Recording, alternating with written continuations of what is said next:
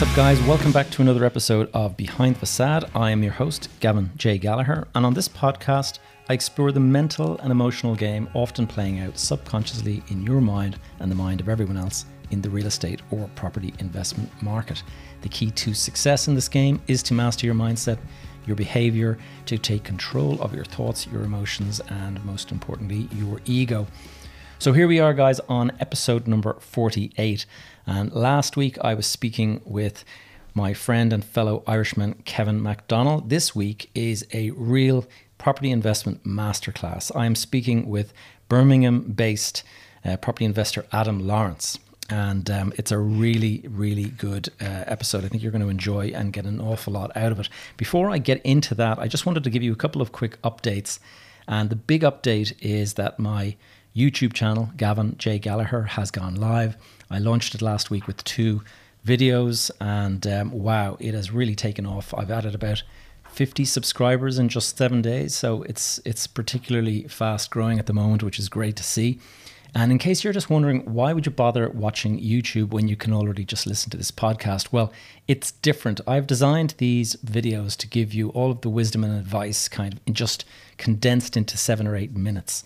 And obviously you come here for the podcast conversations. They're kind of, up to an hour long.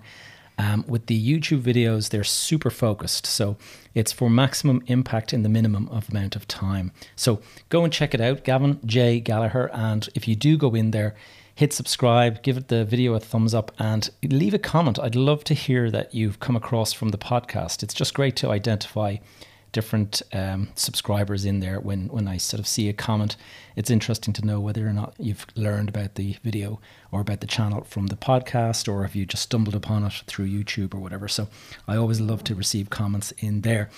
In terms of other updates, I thought I would just mention that this podcast now also has its own YouTube channel. So I've created a Behind the Facade podcast channel on YouTube, and I'm at the moment I've just been putting up the episodes, these very episodes that you're listening to on whatever other device you've got.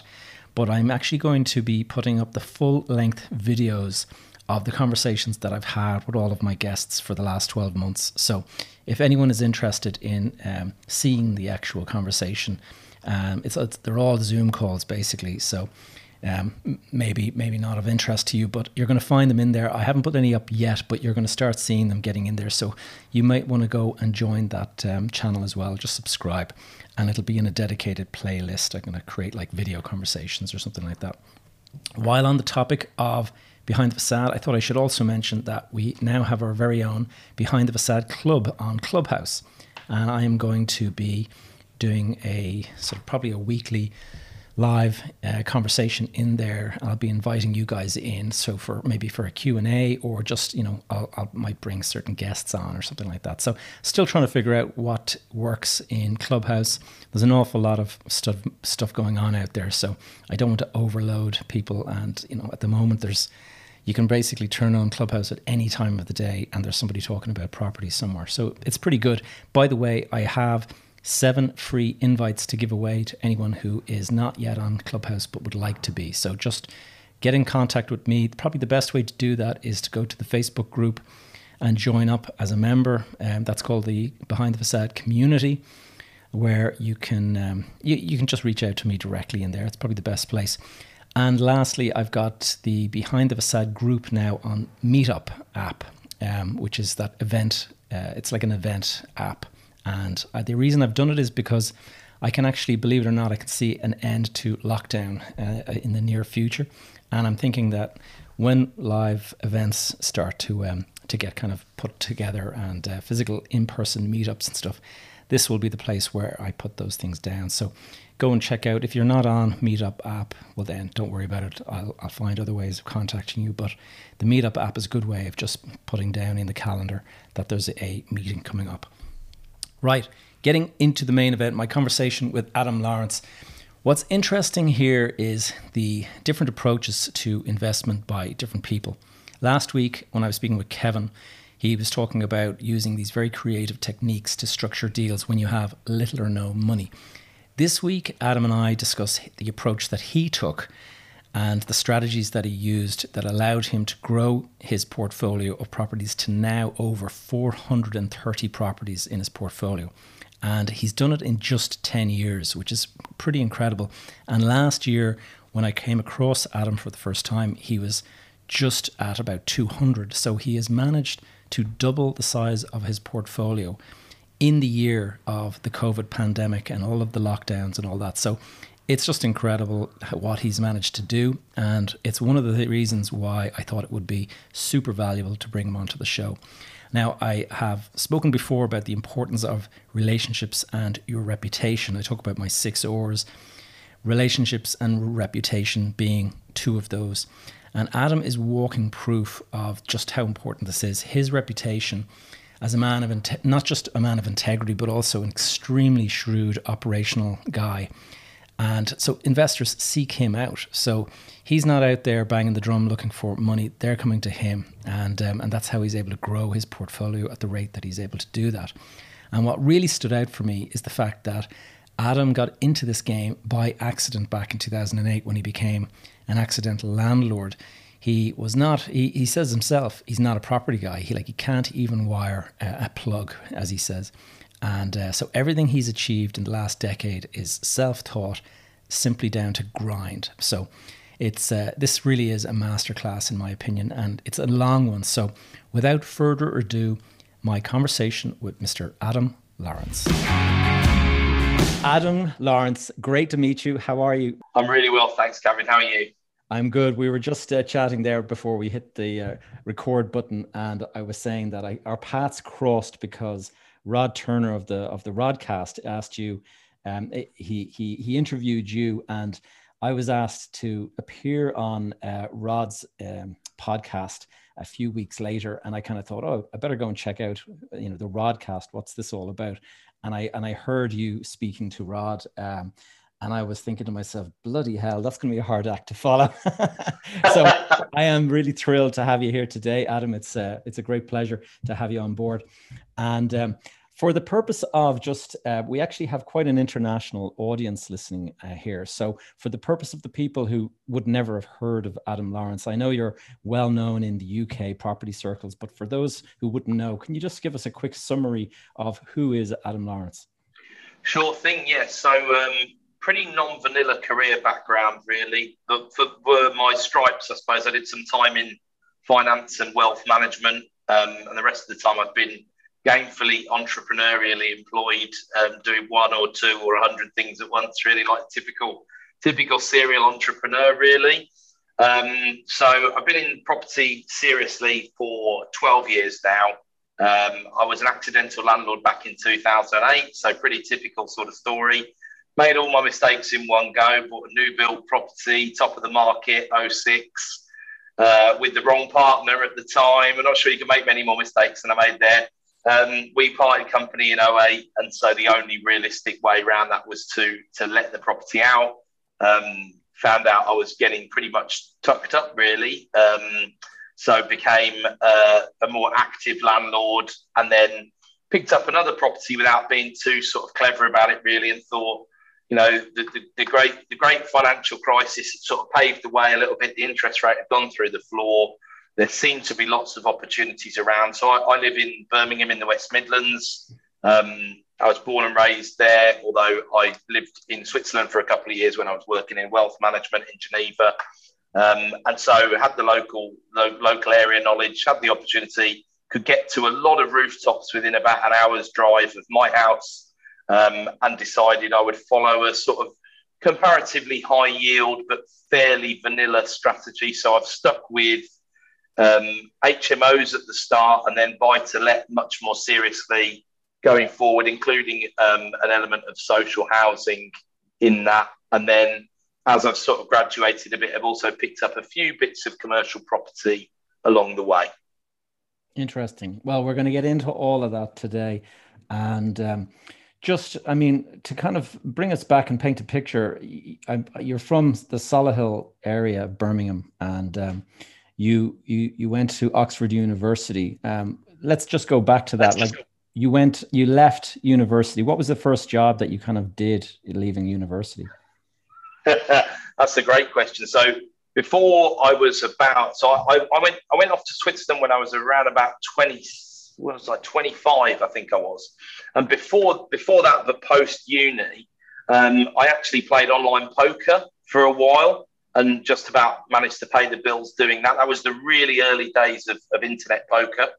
And I also, I worked a couple of casual jobs because I really hadn't found I thought I was going to be an investment banker. And then I just completely fell out of love with that idea and was kind of left a bit void, really. I didn't really have a backup plan.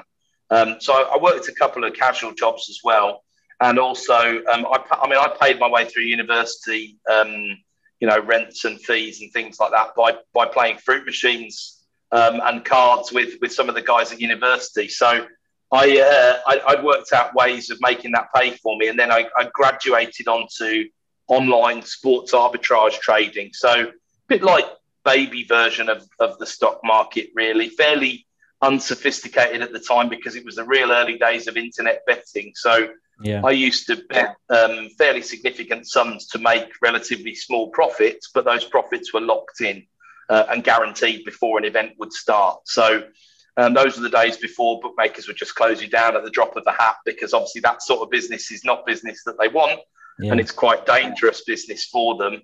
And I made some money doing that, but then the opportunity came up to go out to a bit of a career change, really, from online punter to wealth manager. But there was some probably more similarities than the wealth management industry would like me to admit, Gavin, if I'm honest with you. Yeah. I was just thinking that it's funny. I lived in Spain for a period of time, and my kids went to this international school, and the kids that were in her class, in my daughter's class in the international school, they were all the big names of online poker, gambling, all that. I mean, the big names that you kind of see, Yeah. And all of their kids were actually in. So I used to have a card game with all of these, famous names in that space, and one of them actually didn't know how to play cards, and he was making literally millions on the game online, but he didn't know how to play it actually in real life. So it was hilarious kind of figuring this stuff out. That is funny. I knew sports betting was in there somewhere, and it's going to be an interesting conversation for one of our listeners today. I was speaking to somebody during the week who's actually doing something in online gaming and stuff, and he was talking to me about building a portfolio. So I kind of said, listen out for this interview today now, because building a property portfolio with a sports betting background is kind of in that space. So tell me about this time in Geneva. You were there for a couple of years, and what was it like just to get out of the UK for you? Oh, it was fantastic, and it was the Swiss financial market at the time, and advice and consultancy and wealth management and all the rest of it was, like it still is really, was light years ahead of the UK. So they were already moving towards a much more client focused model. Low cost funds, all the stuff that you've seen sort of take over, whereas the old IFA commission model was still sort of rampant in the UK in the mid sort of 2000s. Lovely in that, had a great job, great place that was, job included an apartment to live in, bills paid for, that was fantastic. Fair bit of flexibility as long as I worked pretty hard, so I still got those investment banking hours in, just not in the investment banking industry, one way or another. Phenomenally expensive. I remember it being about £9 for a beer 15 years ago. So I don't know what it costs now, but it must be eye-watering. But I was putting so many hours in that realistically I didn't see too much of the outside, really. Weekends were good fun. The air quality, the quality of life there was spectacular. But when it came down to it, and I really wanted to get myself onto the property ladder, it was a choice between a €700,000 flat in Servette, which is not the best part of Geneva by any stretch of the imagination, or a £250,000 house in the UK that was a brand new build and all singing, all dancing in a pretty decent part of the UK. So I thought, well, can I make this work? Yeah, exactly that. And it's all very well earning the big bucks, but if you are then commensurately paying out the big bucks, what do you actually get to see out of it? And I think I went to Geneva with a really low level of financial sophistication, because the old story. They don't teach us that at school in the UK. I didn't really have that guidance from anybody else, or I'd never sort of sought the right person out to teach it to me. So I was in Geneva, I was consuming all these materials, books, seminars, all this sort of stuff, because I was a portfolio builder, as in that was my role as a portfolio and eventually, portfolio relationship director. So I was getting involved in the mathematical side of it, because I've done quite a lot of mathematical stuff, and obviously the arbitrage betting is highly mathematical as well. And it was great fun. But I felt I got to the point where I couldn't go much further. Like I said, I wanted to get on the ladder. I saw a massive opportunity back in the UK for actually better. I'd started by that point to get banned by quite a lot of online bookmakers, as I was saying earlier on. So my brother had actually finished his university course, and I corrupted him and persuaded him that me and him should team up and start a bricks and mortar cash betting operation. So he would go around the shops, and I would sort of pull the strings from the desk. He would put the bets on, I would lay them off. We would make some money that way, and we expanded that operation to go quite a bit further. And that sort of took us from when I came back from Geneva, which was 2006, right up to, so I blew through the financial crisis without too much exposure to anything apart from that one property. Wow. And of course, gambling, when the economy downturns, gambling goes on an upturn. So 2009 was one of the best years that I'd had. And in about sort of 2010, early 2011, a few things changed for me. Got married, had my first son. I was living a lifestyle where I would bet on US sports as well. So obviously the time difference made that quite. I used to have an old Nokia phone with the old, do you remember the old doot, doot, doot, doot? Yeah. I used to have that. It used to go off at 2:00 in the morning sometimes. And my wife is a very understanding woman, but when we got to first baby stage, she said, that's going to have to stop, don't you? And I was like, I get that, So I needed a complete focus shift. And I saw the opportunity in property and just thought, what's not to like here? After the market readjustment, what's not to like, really?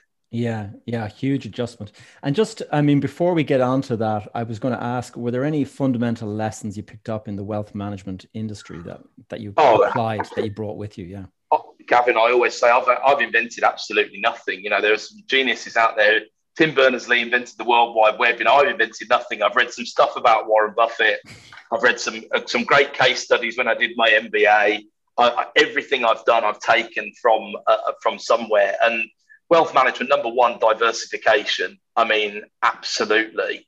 Number two, a really interesting one was I saw what people's attitude towards taxation was.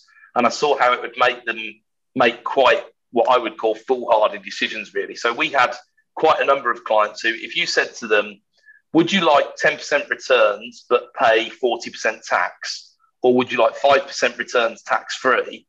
They would rather have the 5% tax-free, even though it was a lower return. Yeah. And some of that, as I get older, I understand some of the rationality of that, because these guys felt they paid enough tax. That was the bottom line. They had huge tax bills anyway. And they just thought, I contribute enough. And then, of course, that sort of leads you towards social impact investing and things where the returns are not the only fruit, which, of course, it wasn't really a thing in 2006 or 2005 that I remember anyway. Yeah. But yeah, big lessons, really. Big lessons. So when was the decision? You mentioned that you were an accidental landlord. When did you make the decision to become kind of seriously looking at this? So early 2011, as that sort of shift came, lifestyle shift for me, things had got a lot harder in our bricks and mortar gambling op as well. So it was all a matter of timing, really, I suppose. And property networking in England at the time wasn't much of a thing, but it was a thing. There were meetings going on, and I decided. My dad was still working at the time, and he was a tax and trust advisor. So he said to me, you're interested in this stuff. Why don't you come along to this networking meeting? I'd like to try and get a bit of business out of it. And so I went along to a few with him, found a few that I liked, found a few that I didn't like, and thought this is a good place to learn. So I'm inherently super impatient, like many entrepreneurs, and I made a promise to myself. That I would not do anything. I wouldn't pay for any courses, wouldn't do anything like that. 6 months just learning. And that felt like 20 years to me, absolutely. But I did it. I dug my hands in my pockets. I paid my 20 quids to get into the meetings or whatever. And I just drank in the knowledge. And I met some really great people there as well. People who were, a fair way down the track, who were happy to spend a bit of time, just really enthusiastic about property, love what they do, can talk about it for hours and hours, just like we can, I'm sure, Gabby. Yeah, all day long. Tell me this then, when you got, so it was starting to come onto your radar, and when I listened to you on the Rodcast back in, it's a year ago now, you had 200 properties at the time, and I understand you've kind of gone to double that. But let's go back to just the first couple of transactions when you made that decision that you were going to get serious about it. Like, what was your first deal or two deals that, and what was the process that you started to go through? Great question. So I decided I wanted to partner with people because I thought I would struggle. Look, from my days in wealth management, and also when I worked in the sort of arbitrage field as well, I knew that I wasn't strong at everything, and I don't really think that anybody is, to be honest. And so I thought, right, supplant my weak points with partners. So I found people who were experienced in it, had bought well in the past, had done HMO, which at the time had really attracted my attention because, look at those headline fantastic yields you can get, you know how it works. And there were still areas at the time, sort of 2011, 2012, where there weren't many HMOs at all. There were an absolute handful of them.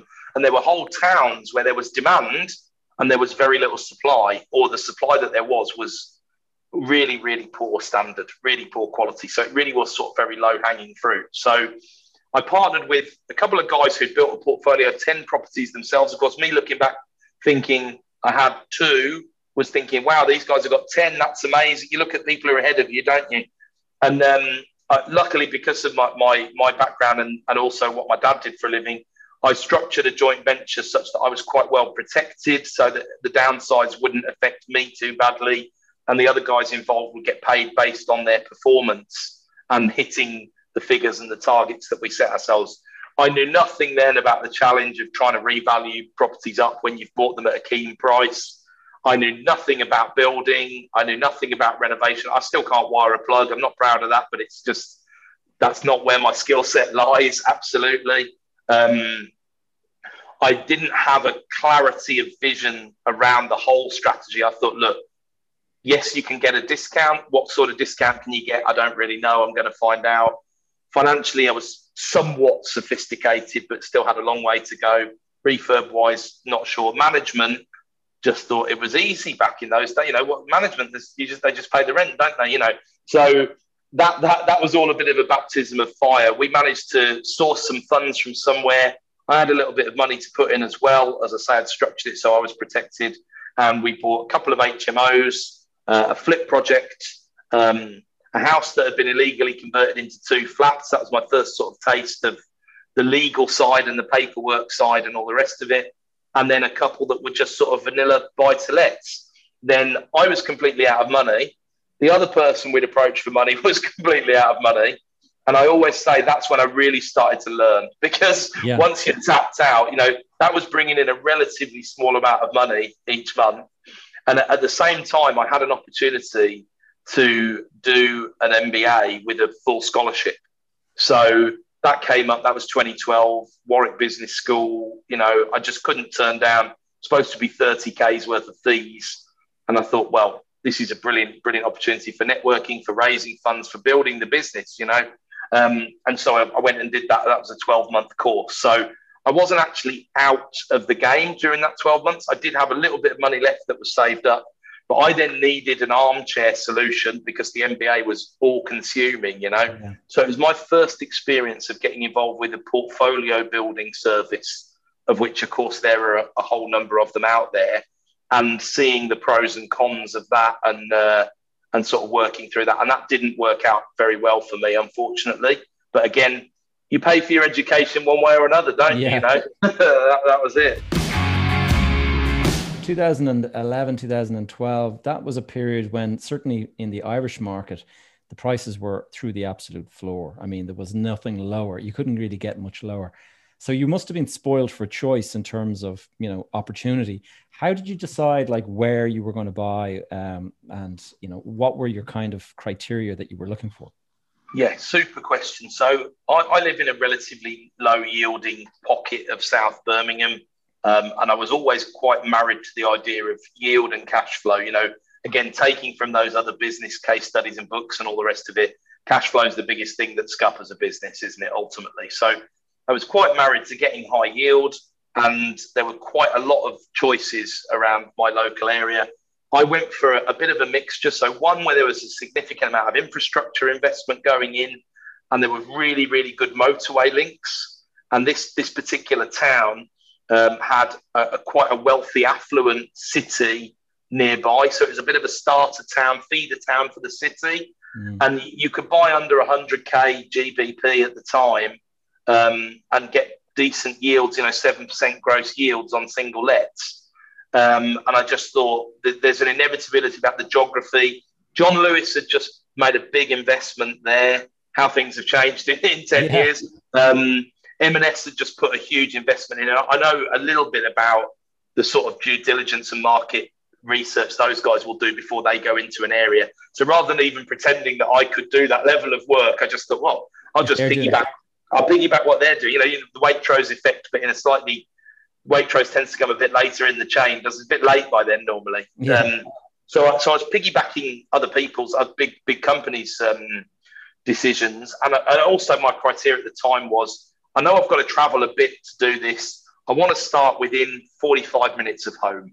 And then as confidence grew and I worked on sort of remote management systems and things like that, I then went, you know, an hour and a half, 2 hours, Scotland, mainland UK. And I'm stuck at mainland UK at the moment, but, you know, I wouldn't write anything off at the moment. Well, I think actually that's probably a good idea, because my forays into international markets didn't plan out as that's a common. I always hear one or two things, Gavin. Either I got my money back and I was lucky, or a lot of effort and a lot of heartache, unfortunately. There's always stuff that you learn after the event, and you kind of go, wow, why didn't I even know that was an issue? You know.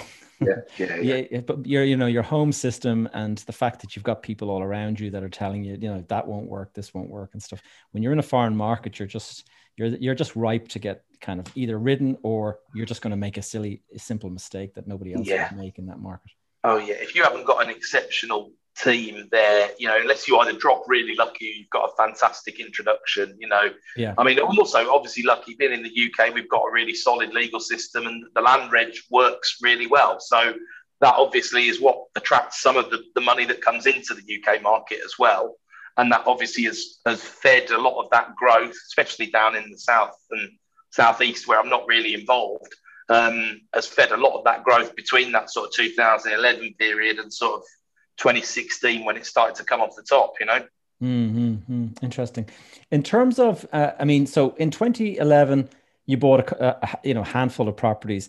When did it start to ramp up to, 30, 40 properties or whatever? At what stage were you at when that started to be the number?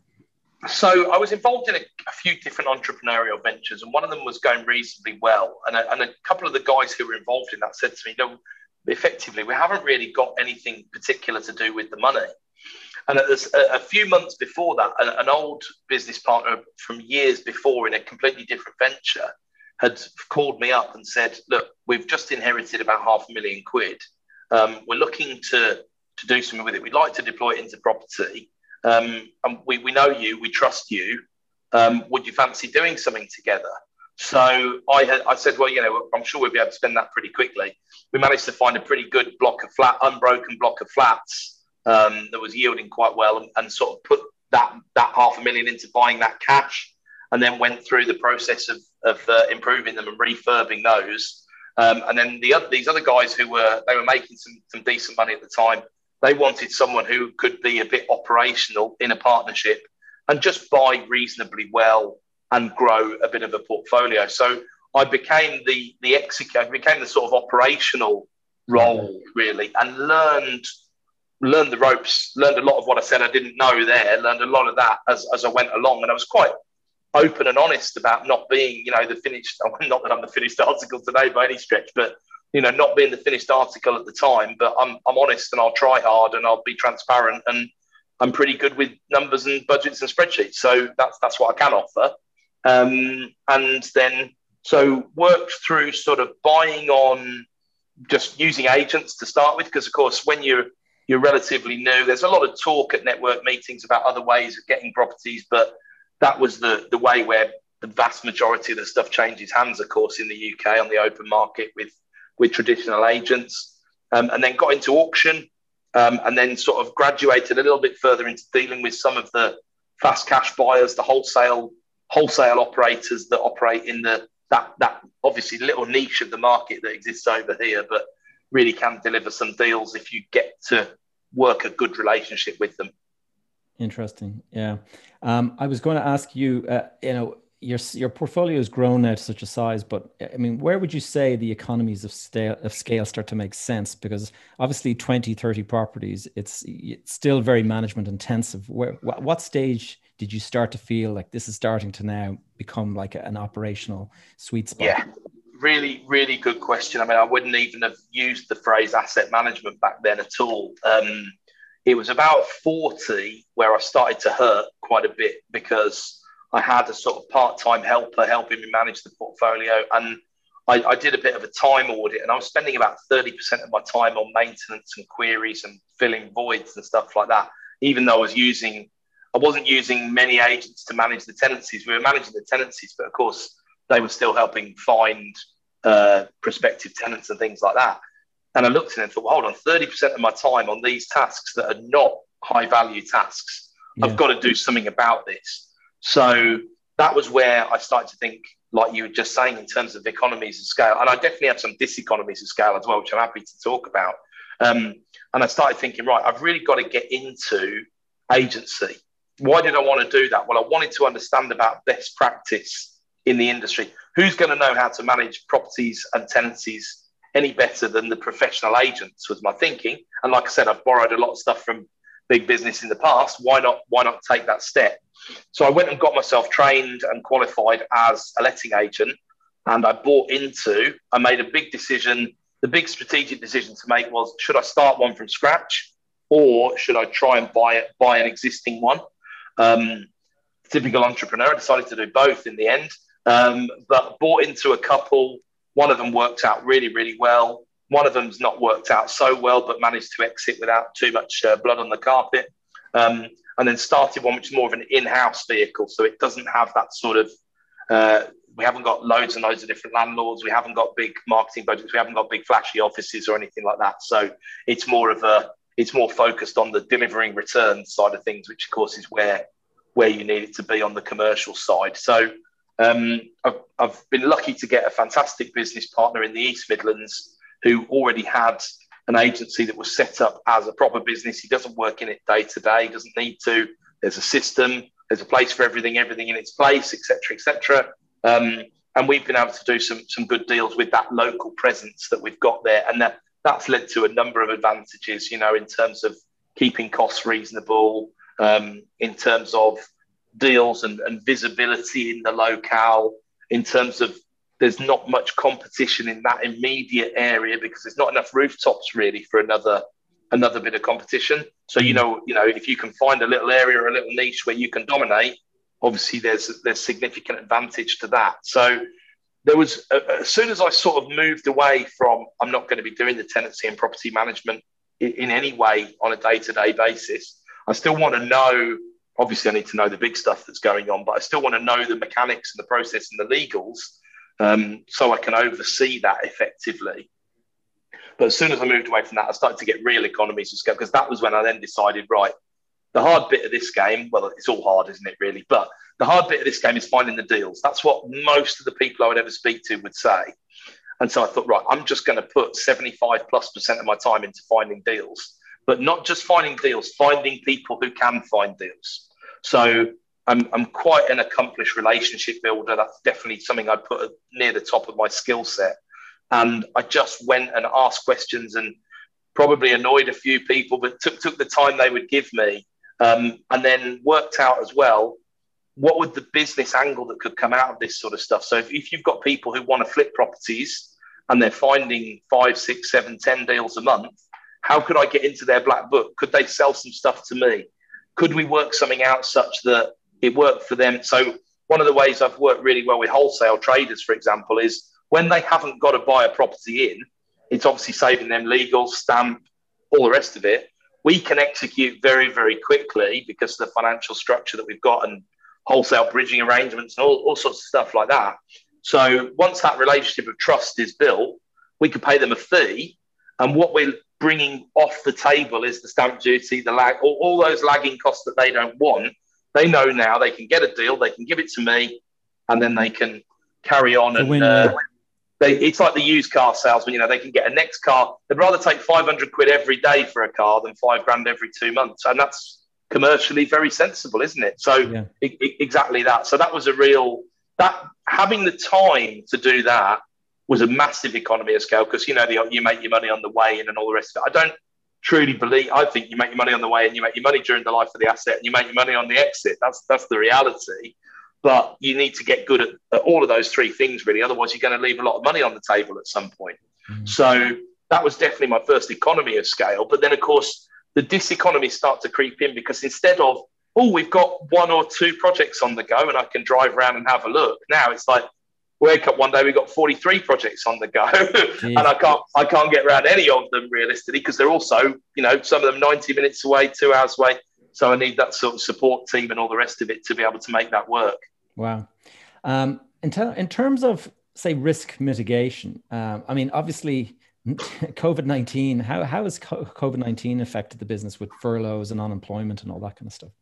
Well, obviously on the trading side, it was a really tough time, because we had, as an offshoot, a little auction buying business that would, locate, appraise, and purchase stock at auction, sometimes for us, sometimes for other investors who are clients of ours. And that basically became unviable overnight because auctions shut down. Not so much, we weren't worried by the online nature of it. It was the stock compression that just made all the prices just shoot through the roof. So staff in there had to go on furlough. Property management wise, it was a funny one, really, because that first, we're obviously sort of a year on as we're having this conversation, but that first lockdown, we were already doing quite a lot of stuff remotely. We got quite a lot of remote systems in place. So we only took 2 or 3 days to go fully remote. We were able to do, we could let properties without anybody seeing it with video walkthroughs and key safes. We were already set up to do that. And so that was all COVID compliant. And if people needed to move, obviously we were only moving people who needed to move, but people were phoning. And of course, a lot of the agents had pulled all of their stock. So I got involved in that side of it. I didn't have a hell of a lot else to do because I couldn't find any deals or go to meet people. So I got involved in that side of it. And I was getting regular phone calls from people saying, I live with mum and dad. They're in their 70s. I really need a place. I'm looking at this place. And I was like, look, we can do this. We can check you in. We can reference you. We can get this done in 24, 48 hours. That's no problem. So we got to May last year and we had 0 voids. And at the time, like you said, we'd have been at, low 200s in terms of stock. And I can't remember 0 voids for 7 or 8 years before that. So in a way, the challenge of COVID had sort of passed by then. Of course, until furlough and everything was announced, we were sitting there thinking, what's going to happen if everybody doesn't pay their rent? Well, because of the high yield strategy, one of the first pieces of analysis we did was we looked through the whole portfolio. We put in the LHA rates for every property and said, right, okay, assume tomorrow everyone's on housing benefit, right? The whole portfolio, what does it look like? Are we broke? Are we still cash flowing and all the rest of it? And yes, we were still cash flowing reasonably healthily. So, of course, there would maybe been a period of transition which wouldn't have been very nice. But then by then, we were just starting to talk about doing things like, can we get people to pay 6 months, 12 months up front and give them a discount, give them 10, 15% off, get the cash in, start hoarding it. And then Rishi opened his magic suitcase and, we were all very happy about the furlough scheme that was announced because, I found very, very, very, we've had nearly no problems that we wouldn't have had organically in a normal year anyway. Couple of tenants who've swung the leg and used COVID as an excuse, but they would have been non-payers at some point in the future. Yeah. But luckily, these are the sort of, 1% that slip through the net, even though we've got a pretty good referencing process it still happens. And because, I mean, my biggest commercial purchase to date was in December 2020. So that was obviously with full knowledge of full sight of what's going on with COVID. And that was why the purchase came about. Right. The other stuff, my tenants were quite lucky. They seemed to fit into the right sort of business rates band to get good grants. We worked out payment plans. They're just sort of mum and pop businesses, really. So they got hit a little bit, but not had major arrears to deal with. Didn't get into sort of supplying PPE and like some people did. I think I missed the boat on that one, definitely. But Jeez, everyone's like that, yeah. But it's not been. It's been pretty good from a from that sort of risk perspective. Well, vanilla buy to let. What this is the whole point of being in the low risk. It's not sexy. It's pretty boring. But when that riskometer just goes through the roof, guys I know who are buying hotels with significant amounts of leverage, I'm not hearing from anymore. It's as simple as that. Whereas if you've got and the real sensible and big commercial and resi portfolio holders that I know, sensible amount of debt, sensible amount of cash on the balance sheet to weather a storm. Here's the storm. They've all weathered it reasonably well. So it's been a textbook crisis in that way, hasn't it, really? It has, yeah. In terms of, so risk management, mitigation, I mean, I was listening to you when you spoke with Rod, you were talking about, you've spread your risk by having different locations, different sectors, different demographics, different socioeconomic kind of stuff. And even you went down as far as your banking and your JV partnerships that you've de-risked that by not having such a dependency on one or two. Talk about that. Is that just come from your wealth management, the idea of diversification? So certainly the diversification across sort of geography, employer, tenant type, socioeconomic, stuff like that. Absolutely. I mean, when COVID hit, around about 25% of our rents were coming from social housing lease style arrangements, so much more of a commercial arrangement in a resi property, and that 25% was, we were looking at that on the spreadsheets thinking, well, we know that's coming in, that's pretty damn good news, actually. Nice anchor for the portfolio, gave us a lot of confidence to continue trying to build throughout what's been a really interesting sort of 12 months.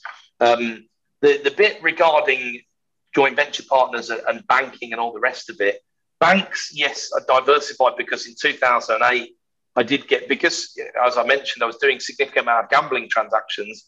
You try doing that today through your personal bank account, they'll close you in 50 seconds. I got an account closed by a big bank in 2008 and just thought, what the hell are these guys doing? There was cash in there. I spoke to someone very senior in the bank who happened to be a friend of mine, and he said, look, you're not a profitable customer, and it looks like you're running a business through that account. So they're not interested in your custom, And I just thought, right, I better have. I went out that next week and I opened an account with every single bank and building society along the high street and just said, right, that's never going to happen to me again. I'm never going to let that dependency. So that lasts a long time in the memory. Regarding the partners, I actually had a really good meeting with a consultant in about 2013, wouldn't have been long after I bought that block of flats with the JV partner who'd inherited the £500,000. And he said to me, well, do you realise there's a big dependency here? What if this guy goes under a bus? What if he gets divorced? What if he goes bankrupt? And I just thought, blimey, I should be, I like to think I'm quite good on dependencies, but there was definitely a dependency there. And that sort of lit the fire to go out and work with more partners on different, tweaking the strategy a bit and saying, right, we're not all going to step on each other's toes. I don't want a big bun fight for one deal. Yeah. Let's build a particular strategy that suits us. So I've got some JV partners who are looking 10 years in the future and they'd like to exit a company and they want completely hands off. They just want to leave it all to me. I've got some who want an active role in the analysis and the deal finding and the legals and the operations and all that side of it. Well, that's brilliant because that takes some of that operational pressure away from me. And of course, they're at partner level, so they're incentivized properly. They make the right sort of decisions. I've got some who are in trading businesses who are happy doing what they're doing. I've got some who just want a wage because they don't want to take all these risks that the likes of you and I have taken over the years, And so it all tessellates in quite nicely to, if one partner wants to, I mean, we've obviously got our shareholder agreements with different clauses in place and things like that. But I tend to try and standardise them. And then I also know that I've got partners behind who, if one partner did want to exit one business, I've got people who probably like to buy straight in and just buy the shares. So I'm not dependent on any of those. I've got my own investments, my own assets and all the rest of it, such that no one person going rogue, going missing, changing their mind pulls the whole thing down. Yeah, exactly. And that was very much from the one meeting with the consultant. I must credit him for that, because that was it really stuck in my mind. I just thought I've got to dedicate some time to really. And now I look at I call it the Jose Mourinho, 2 world-class players in every position if you can. So at least 2 solicitors, at least 2 mortgage brokers, at least 2 insurance brokers. And I always tell everybody that I do business with that's the case, not in order to sharpen their prices, but just so they're aware. I mean, I had when you get to a certain level, banks want to interview you not at the moment, but generally face to face.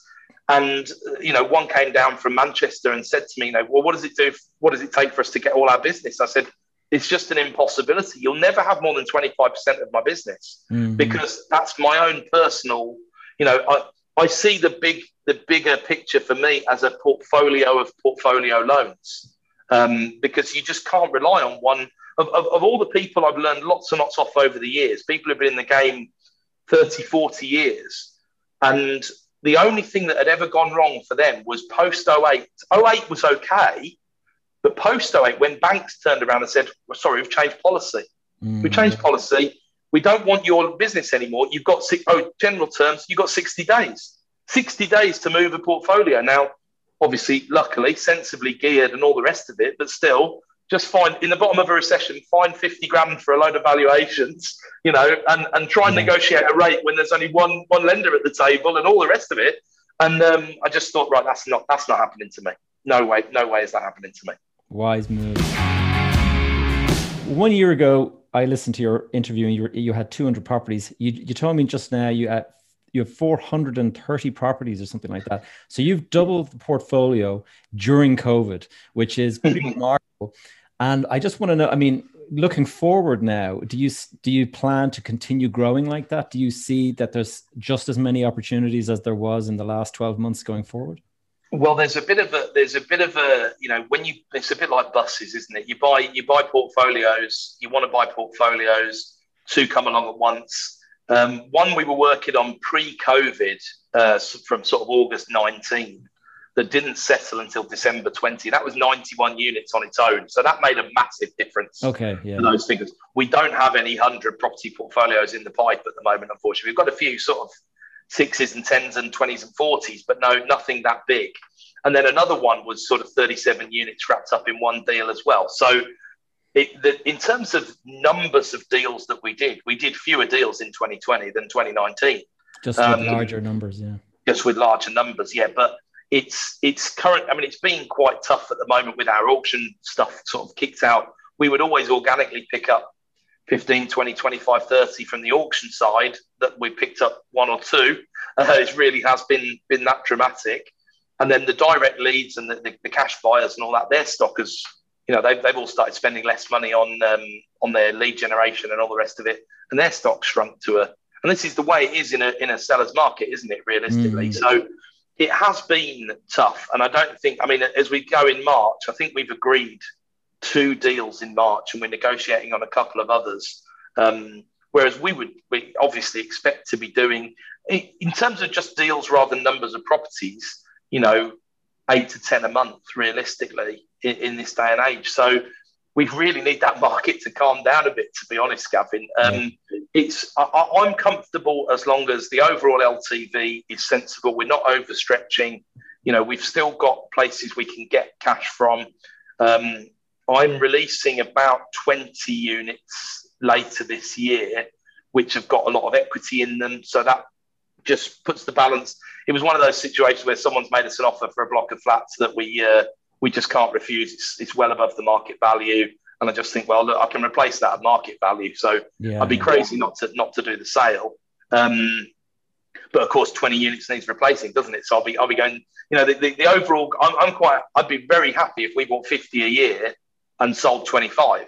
I'd rather do that than buy 25 and be cash poor because we're always putting money into stuff. So it does, but the appetite is to get to 10,000. Just because, look, you've got to pick a number. I've been forced to pick a number by my one business partner. And I said, well, is 1,000? No, I think we can do more than that. So what about 10,000? Can we do it in 10 years? Let's see. See. Watch this space. Tell me looking at that now, one of the things that I'm kind of watching because of my corporate kind of expertise is that there's a, ESG, carbon footprint, all of this kind of stuff. This, in the space that I work in, that is a massive consideration these days. Have you seen any of that yet, or is that not really coming into the picture yet? I mean, at the consumer level, no, but I totally agree with what you say. And I think the impact really on Resi is at the EPC level. UK, that's the energy ratings, isn't it? That's right, the energy performance certificates. That's right, yeah. So, until sort of 2016, it was a non-issue. They then wanted 2018 onwards properties to be at standard of E or above. Well, there was only about 7% of properties that were below an E in the private rented sector. Some of those were exempt anyway. Not really. Some of those you changed a couple of light bulbs for LEDs and you passed the certificate. So that's not a fair reflection. But of course, with this sort of rush now towards zero carbon, and of course, big announcements from the government, 2030, no new petrols and diesels. Yeah. It's 2021, it'll be 2022 before we all know it. This is incredible pace. And then this EPC consultation that happened at the back end of last year that wants to see landlords get rental stock to C or above. Well, you've got an issue there because now instead of 7%, you're talking about 70%. That's right. And when you look at your standard Victorian terraces and the likes, they need some pretty extreme action sometimes to get above a D. They need solid wall insulation, which a lot of areas don't like, which costs a lot of money, which is problematic if it's not done really well, or they need solar PV.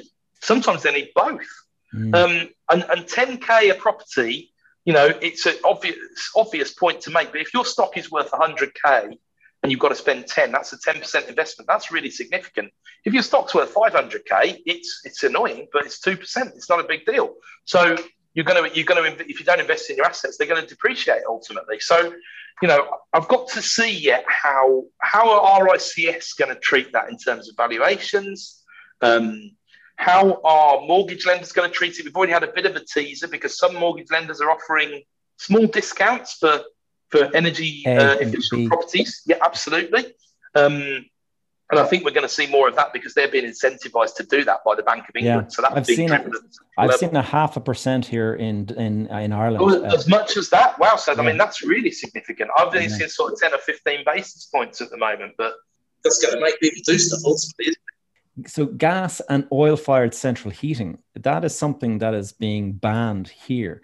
And then at a certain point in the future, you'll have to replace existing with new products. And so that's a significant investment at some point in the future. And when you've got 400 properties in your portfolio, you start to kind of do the math and say, geez, this could be a significant expense. So it's definitely... Absolutely. I mean, it's interesting. My strategy has always been to try and not buy anywhere where I really wouldn't want to live.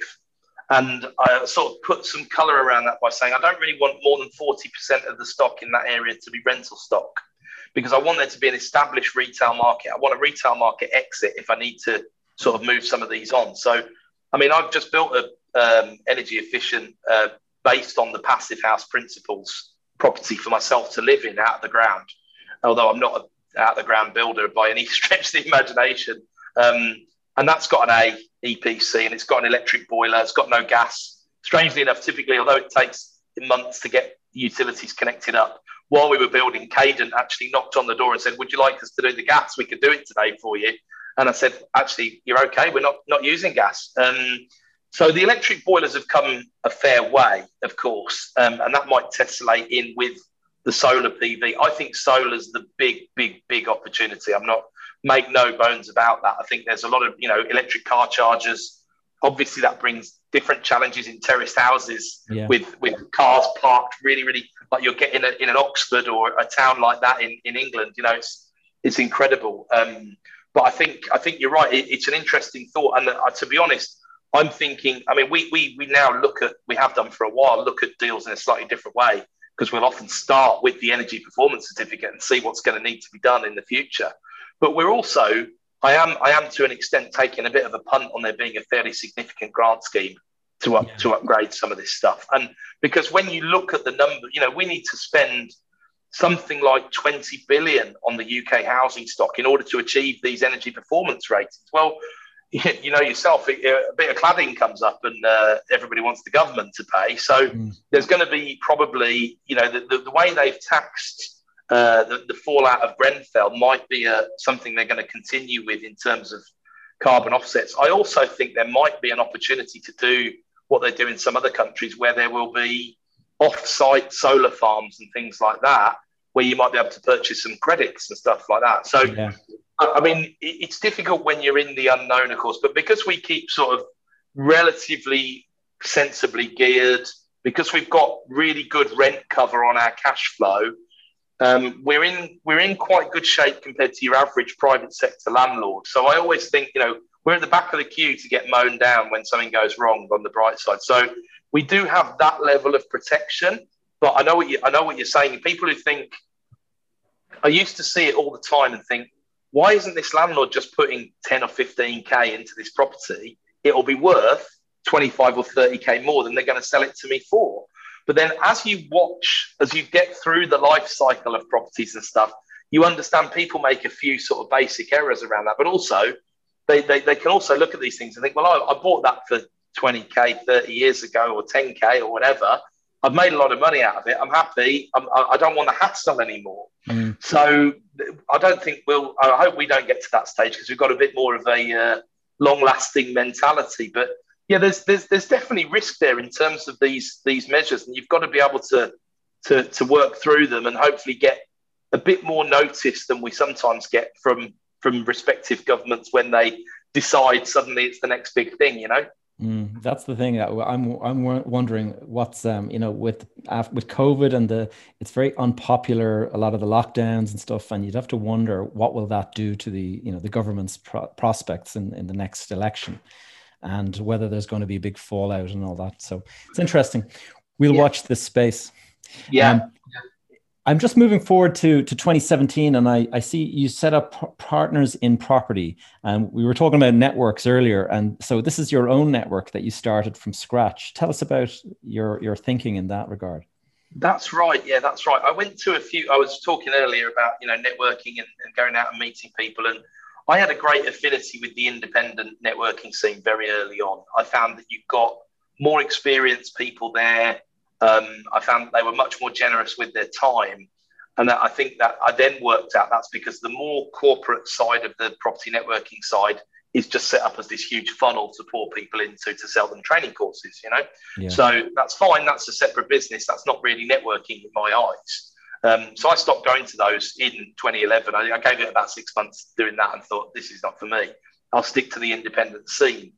And I was lucky enough to be invited to some really good private meetings that were not even marketed or advertised at all in sort of 2014, 2015. I met some really, really high-level people there, some of whom I still do business with today. And I just thought, what a shame that there isn't a network that has that sort of no agenda, but will get these serious players to give some of their time to it and give it some airtime. And so that's how Partners in Property was born. We had a great venue that someone was willing to give to us. We had a lot of support from people. And Sue Sims, my co-founding partner, Sue just had, a really nice way about her, really genuine, really open and honest. Again, no agenda of her own. Works really, really super hard, really honest. What more could you want? So we co-founded Partners in Property. It was one little meeting back then in Birmingham, or out in Worcestershire. Actually, it was a lovely venue. And then we got a couple of other partners involved who were also, property heavyweights who could help us scale the business, give it more credibility. And we took it to London, we took it to Manchester, Southampton, Bristol. Now it's online, of course. But we, again, responded to the challenges, I think, with COVID, started putting out a lot more online content. And people needed that interaction. I know we all get a bit of Zoom lag and stuff these days, but if we hadn't had these video calls, some of the last year would have been really, really miserable, wouldn't it? Yeah.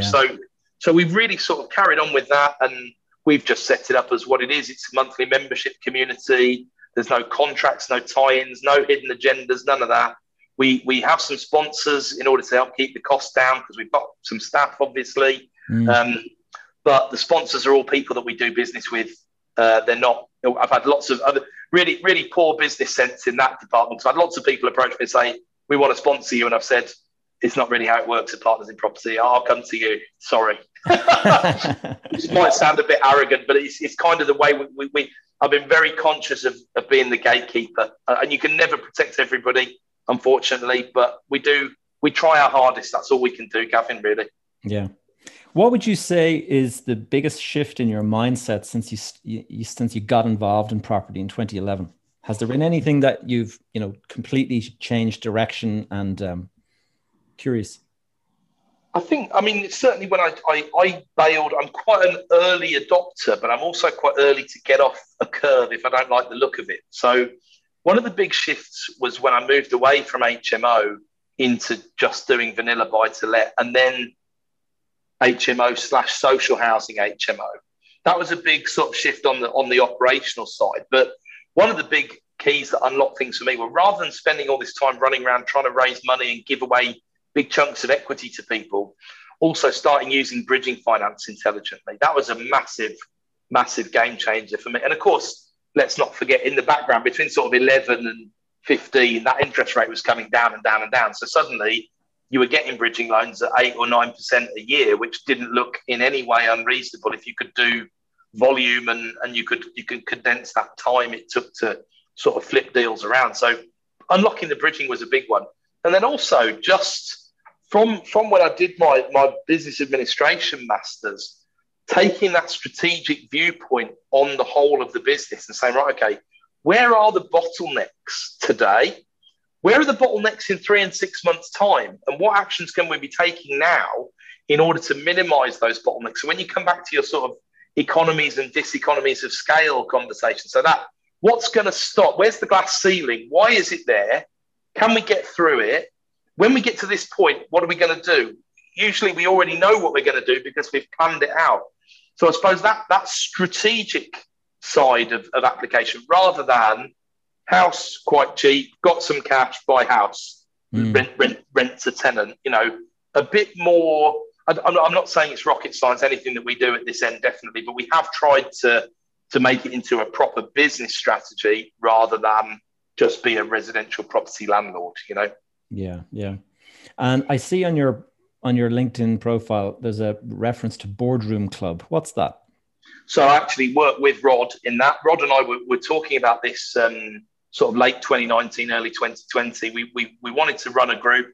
It's Rod will laugh, but we always say it's a bit like our therapy, really. We don't want to be property gurus, trainers, and all the rest of it, but we actually both really get a kick out of helping other people with their property businesses and their associated businesses. So we said, look, we'll make a promise to each other. We'll give this a try. We'll see how it goes.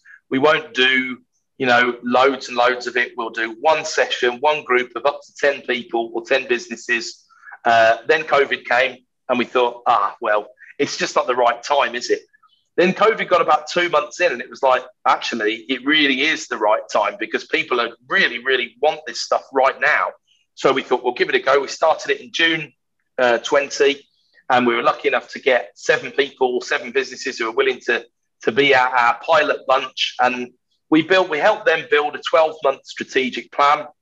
We worked through that So we work with that all the way through from their sort of vision and mission, which is not, Rod and I are not big on fluff, as I think but we need to do that stuff and then get that all the way down to their focus areas and then objectives and KPIs. So we take that bit out of corporate, the stuff that works for you.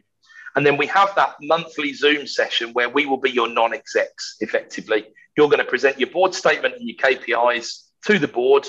You're going to present your management accounts. You're going to talk about your challenges. And as a bit of something, because Rod and I love the sound of our own voices as well, we do a little 1 hour slot in the middle, which is a deep dive into.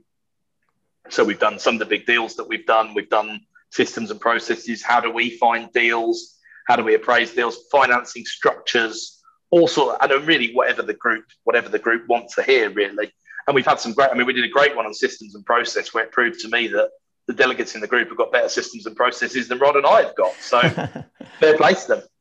That's brilliant. And do they pay for that, or is that? Yeah, they do pay for it. Yeah, they pay on a 3 monthly basis. We ask people for a 6-month commitment, but we want them to stay for 12. But like everything we do, we're not up for contracting and tying in. We want people to stay because we're delivering value. That's it. So, we charge for that time. It is honestly really, really fulfilling. I really enjoy it when we have a boardroom club day. Yeah, it's a little bit like starting this podcast. This podcast was actually a lockdown project that I started, and it was the feedback that I got was so rewarding that it's kept me going. It's motivated me to kind of. This is we're talking today on episode 48. And I haven't missed a week in 48 weeks now. And it's primarily because of how rewarding it is to kind of get the feedback from the audience and stuff. Well, I write a Sunday article that I post now, and I've started taking it more and more seriously because of the feedback I've been getting. It's been so good. And now the Sunday supplement's a thing. And now I think if I get to Saturday and I haven't written it, I think, oh God, I've got to do the supplement. It's like being back at university or so. It's like I've got an essay to write for tomorrow. And I've got to do it now, but it is really fulfilling. I really love it. And I can totally relate. I can totally relate. I've been up on Sunday night at 10 o'clock, starting the podcast for Monday morning's upload. So I understand that. Adam, we're coming to the end. I wanted to ask you just a question I ask pretty much everyone. First of all, the best advice you ever got? I think for me, and this is very much my personality type, I think, if any listeners have done Myers-Briggs or any other sort of Jungian personality test, I'm an ENTJ, which is not uncommon for entrepreneurs. I'm INTJ. Right, so not a lot of difference really, because it doesn't really make a big difference to our proclivities that make a big difference in business. And someone who told me very, very plainly, just because you can doesn't mean you should. Yeah. And that was a great bit of advice to me, because I'm quite creative. I can get distracted by stuff. I know that. And that one, when people have said to me before, oh yeah, but we could just do this and this and this. I was like, but look at how complex that. Yes, we can do that. But how complex is that compared to this deal that we just did, or this deal, or this? So remembering that, I think has been, I say that, at least once a week to someone who's around me. Just because we can doesn't mean we should. So definitely, that would be my number one piece of advice to pass on. Keep it simple. Yeah, absolutely. Yeah. Good advice. KISS. Keep it simple, stupid. yeah, absolutely. And the last question, Adam, is if you had an opportunity to speak to your 20-year-old self, what advice would you give yourself? Not spending so much time in pubs and arcades playing fruit machines, maybe. No, I think what I would say is, I'd have taken some of that money I had at the time and I was putting back behind the bar on alcohol or whatever, and I'd have put it in houses, of course, Gavin. So I'd have said, look, build the portfolio you can as soon as you can. There's so many cliches in property, but some of them hold a lot of water, really. And one of them is, the best time was 30 years ago, but the second best time is now. So that's what I'd be saying. Don't over leverage, but don't sit on the sidelines. I see people all the time who have a fear of not doing the perfect deal. And that's so damaging, because they can be 2 or 3 years. And then now at the moment, those people are turning around saying, oh, it's really hard to buy. And it's like, we've been talking about this since 2018. There have been opportunities since then. You've just got to take them. So I think, it would be I'm sure people have said it, but go back in time and buy more stock, really, Gavin, realistically. That's it. Don't be the perfectionist. Yeah. Done beats perfect. A good friend of mine, Neil Martin, says it that way. Done, and that's another really good little 3-worder. Done meets perfect. Yeah. Done beats perfect. Sorry. Done beats perfect. Adam, it's been a great pleasure. How can people find you if they want to reach out and connect with you? So Partners in Property has got a very active Facebook page that people can follow. I've also got my own profile on there, Adam Lawrence, which you can follow, and I'm also a moderator on the UK Property Traders Facebook group, which has got about 33,000 people in now, alongside Rod and lots of other really great people. And also on LinkedIn, Adam G. Lawrence on LinkedIn. So can find me on either of those quite easily, Kevin. Great stuff. Well, Adam, I wish you the best of luck, and I'll be checking in with you next year to see if you got 800 or 1,000 properties under your belt. Really enjoyed that, Kevin. Thanks ever so much for having me on. All right, guys, I hope you enjoyed that conversation with Adam. He's a really, really interesting guy. I found that conversation so fascinating. I could have gone on for a lot longer. And as I mentioned earlier, you'll be able to find the video of that actual conversation over on my YouTube, my new Behind the Facade YouTube channel. But where the big focus is at the moment is my personal channel, Gavin J. Gallagher. Now, as always, I'll be putting links in the show notes so you can find the various groups that Adam talked about. Adam has his own network called Partners in Property and various other things. So I'll go and put a couple of different links for the stuff that Adam does down in the show notes. So that's it for episode number 48 of Behind the Facade. Thank you so much for listening. As always, my number one ask is just for you to leave a review or simply to share the episode with someone you think may benefit from it. In the show notes, you will find links to the various things discussed today. And if you have any questions or topics you would like me to cover in future episodes, the best place to connect with me is the Facebook group Behind the Facade Community. As always, my social media handle is Gavin J. Gallagher.